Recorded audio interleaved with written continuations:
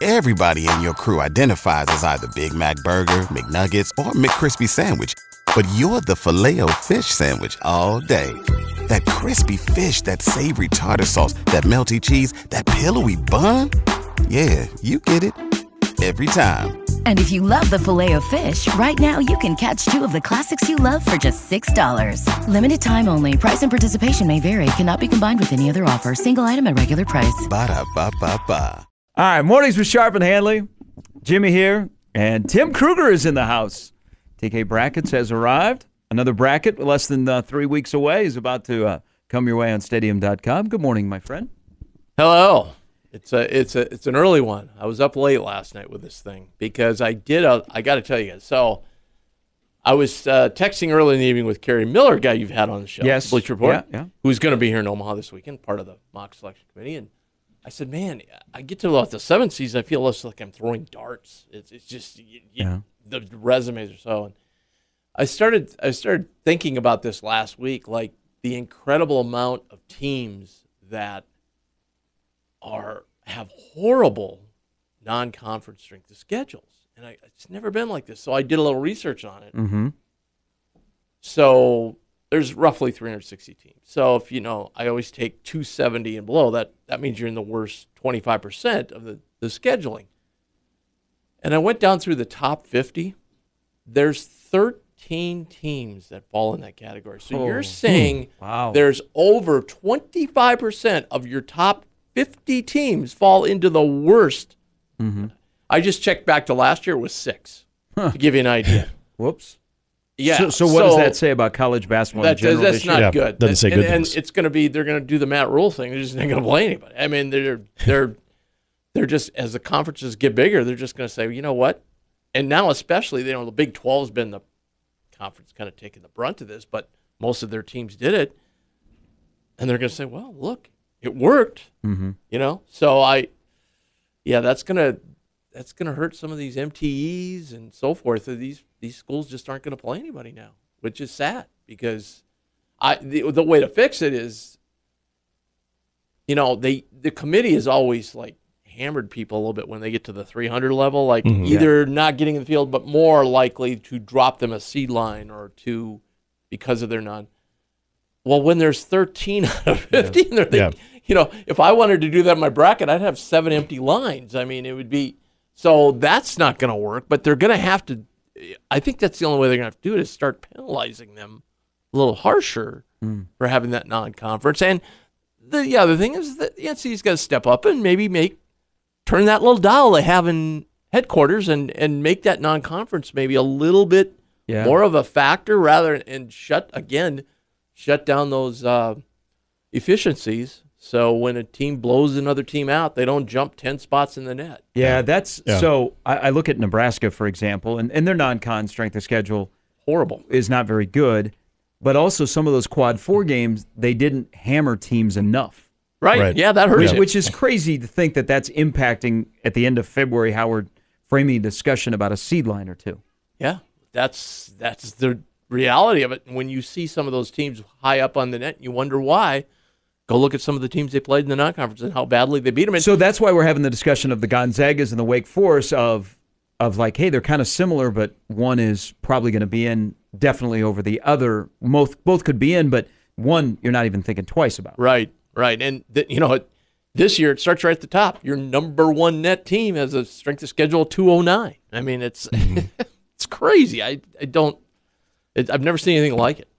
We've seen Nebraska do some movement, and now maybe to the local audience. I know you don't have them in Omaha, and Gary mentioned this earlier. That's actually a good thing because we got them shooting inside the top 10, right, or inside the 10th seed to a 9. So what was it more about Sunday or the appearance on the road against Indiana? No, I didn't put any eye test into Sunday. Okay. In fact, I was really regretting my decision when it was 9-9 with 10 minutes to go in the first half. Yeah. And Minnesota had scored 5 of those points in the first 2 minutes. So Yep. it kind of tells us it was 5-0. Hey, you got to like, remember, Nebraska came back from down 5. Yes, they did. Yeah, they came back. Wow. But when Gary shoots the ball like that, they're going to be pretty tough. No, it just teams around them, I think. I think they were edging ever closer to that 9. and teams around them kind of lost, and haven't done very well. I mean, that whole last 10 teams in have all struggled here lately. And, it's the other amazing thing about this year is teams that say we're in the playing game last bracket. They're not even in some of them, my last 8 out. I mean, they're just, it's flowing and ebbing so much. But, again, like if people have been asking me this, and I just say, they just got to keep doing what they're doing. They can lose another game or two. They're fine. So they've got Ohio State Thursday night, which is 66. They're on a juggernaut right now, man. They're screaming up my bracket. They're not in yet, but they're getting close. That'd make things interesting in Columbus. Then you have Rutgers, and then you have Michigan, and then you have one game possibly as a double bye, but you're playing on Thursday.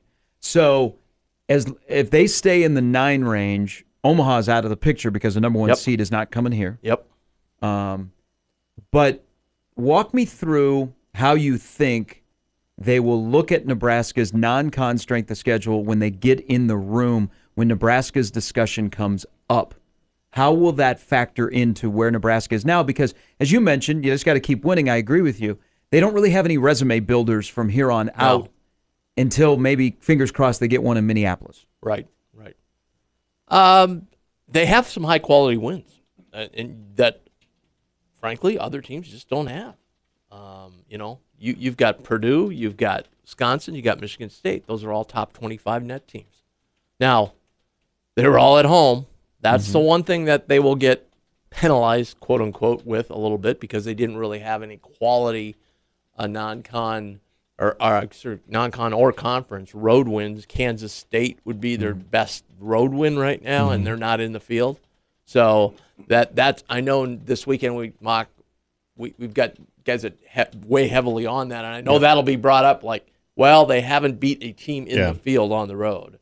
But that's not going to hurt them because they've got enough other things. I mean, their Ken Palm's at 34, so they're in good shape. They're really in good shape. Sunday's result, and I don't think we've talked a lot about Creighton of where their ceiling probably is and where their floor is, and it's kind of where they're at right now as far as maybe getting to a 3 eventually, but I know right now you have them as a 4. What was more impactful, though? Was Sunday's game more about St. John's now all of a sudden putting themselves at least in the conversation with that win? Yes, I think so. It didn't seem to hurt them in the polls. Right. And I think basketball people know, number one, you're playing St. John's in the Garden. Number 2, you're playing Rick Pitino. And, despite what we were saying a week ago, apparently Rick knows what the hell he's doing, right? Apparently he knew he was just trying to motivate him, and hey, they played well since then. You can't argue it. But they play that drop coverage, and St. John's hit those shots. They kind of did in Omaha too, but they're a bad matchup. St. John's could be 2-0 against Creighton. Yeah. They're gonna have to reevaluate that, and I think St. John's isn't a great 3-point shooting team. I would maybe go under those ball screens and let them shoot some threes, or people said zone, but Creighton has a hard enough time offensive rebounding. They're not zone would not be good. So you have Creighton as a 4 right now, going to Pittsburgh, the number 1 4. So there is Marquette in play, which we're talking about geographic. You got them in Indianapolis. At one time they were mentioned for Omaha. Is there any way for Creighton to make up the gap and get ahead of Marquette where they would go to Indianapolis instead of going to Pittsburgh or somewhere else that is a little bit further away? It'd be tough now. They just don't have enough time. But, there's a lot of games left. Marquette's got a pretty tough road ahead here. Including Saturday here. Yeah, and then they got UConn too. So they could make up some ground. Kansas has shown the propensity to lose games. They would have to go a long way to get to that too. They were right on the edge. If they beat St. John's, it would have probably been maybe 11th overall. Yeah. So that would have been solidly in the 3s. So those 3s can be overtook. Okay, you got Duke in there, Baylor. Iowa State, oddly enough, is probably the most solid one right now. But there's a team, horrible non-conference strength of schedule, hasn't really done much on the road. They just play in the Big 12. And Alabama now is hitting the teeth of their schedule. They kind of shot up the rankings, but now they're hitting the teeth of their schedule. And if they don't perform better than they did this weekend, which was, they got Tennessee coming up. So they're gonna have to win some games to hold that spot. But again, it would be awfully tough for them to get to. Now, you say they could make a run in New York, but I'm just I know you keep reiterating that. I'm giving up. I'm giving up on the committee really caring about those games because they say they do, but and maybe we just overvalue them, because they're just one game out of 30 some. I personally, if I would make one change, is I wouldn't do the last 10 because they've proven that makes no difference in how you play the last 10 and how you do in the NCAA tournament. But I would put a little more emphasis on it just because you're playing on a neutral floor. Yeah. It's a tournament atmosphere. Everybody's trying their hardest. Mm-hmm. Nobody's, resting people or whatever. And it's more like the NCAA tournament than any other games you're going to play all year. So to me, that should add just a little more value. But we just always think back to Texas A&M, right? And they apparently didn't value that very much. Well, you kind of answered my question then, because I wanted to know between Illinois and Wisconsin, who you have both as 5s, look, Purdue solidly in there as a 1, who could potentially have more to gain from the Big Ten tournament between either the 5 seeds in Wisconsin or Illinois, or we've got Michigan State at 8, maybe Northwestern at 9. Could you see any of them, despite maybe short of actually winning the tournament, but making it to the final day, that they could increase their seed and their strength significantly in the tournament? Michigan State's kind of in an interesting spot right now. I couldn't drop them more because the teams below them had all struggled. Yeah. And yet I can't, even if they won some, I'm not sure just how high they can break through that. Okay, because they just appear. So let me ask, so Wichita State does like witchcraft on the metrics. How? Who? Like with Michigan State. Oh, Michigan State. Yeah. I again, until we know the entire net breakdown, it's a mystery, right? Yeah. I don't. They've hung at 24 all season. That's the other thing I've noticed this year, like with the net too. And I don't know if it's, I don't know what's causing it, but it just doesn't seem like teams lose. They don't really move much like they have done in the past, or especially a team losing to somebody that's maybe 100th in the net. They don't seem to be moving down. Like Michigan State, I think, has been at 24 pretty much all season long. Yeah. Now, look, Michigan State's getting to the point here. We're 17-11. Right. All right. You lose 2 more going down here. Now you got 13 losses, and then you get to 14 losses. That's getting into iffy range. But again, I come back to this. If they've got a 24 net, I'm sorry. Yeah, everybody's not keeping them out. I feel like when they lose a game, there's no conversation about, that's a bad loss. That could hurt. Like they're getting themselves in a position, like you mentioned.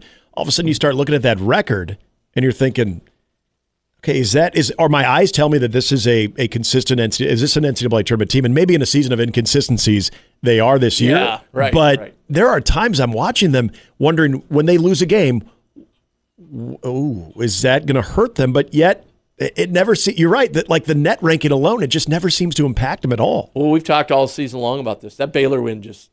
Yeah, and they thank smoked God it. for that, and they smoked them too. Yeah, thank God for that. And and see, that's going to jack up their their metrics. But they're sitting at 20 in KenPom. I mean, they're not going to move much there. Their KPI's at 37, which that's getting a little high. The committee does seem to value that. This, if you're taking anything away from the reveal, they seem to value that a little bit. Not all across the board, but a little bit. They got big Illinois wins, so they've got 2 top 20 wins. One on neutral site, one at home. But yeah, the resume is not horrible. They don't have anything bad on it. I guess that's the big thing. They didn't play a lot of quad 4 games. That's the other big thing. So that helped their strength of schedule. So all of that, but you're looking at 8 and 11 in quad 1 and 2, and again, the committee doesn't sit there and have a ranking of the fans think they do. Yeah. They don't. But certainly, they like to have you around 500.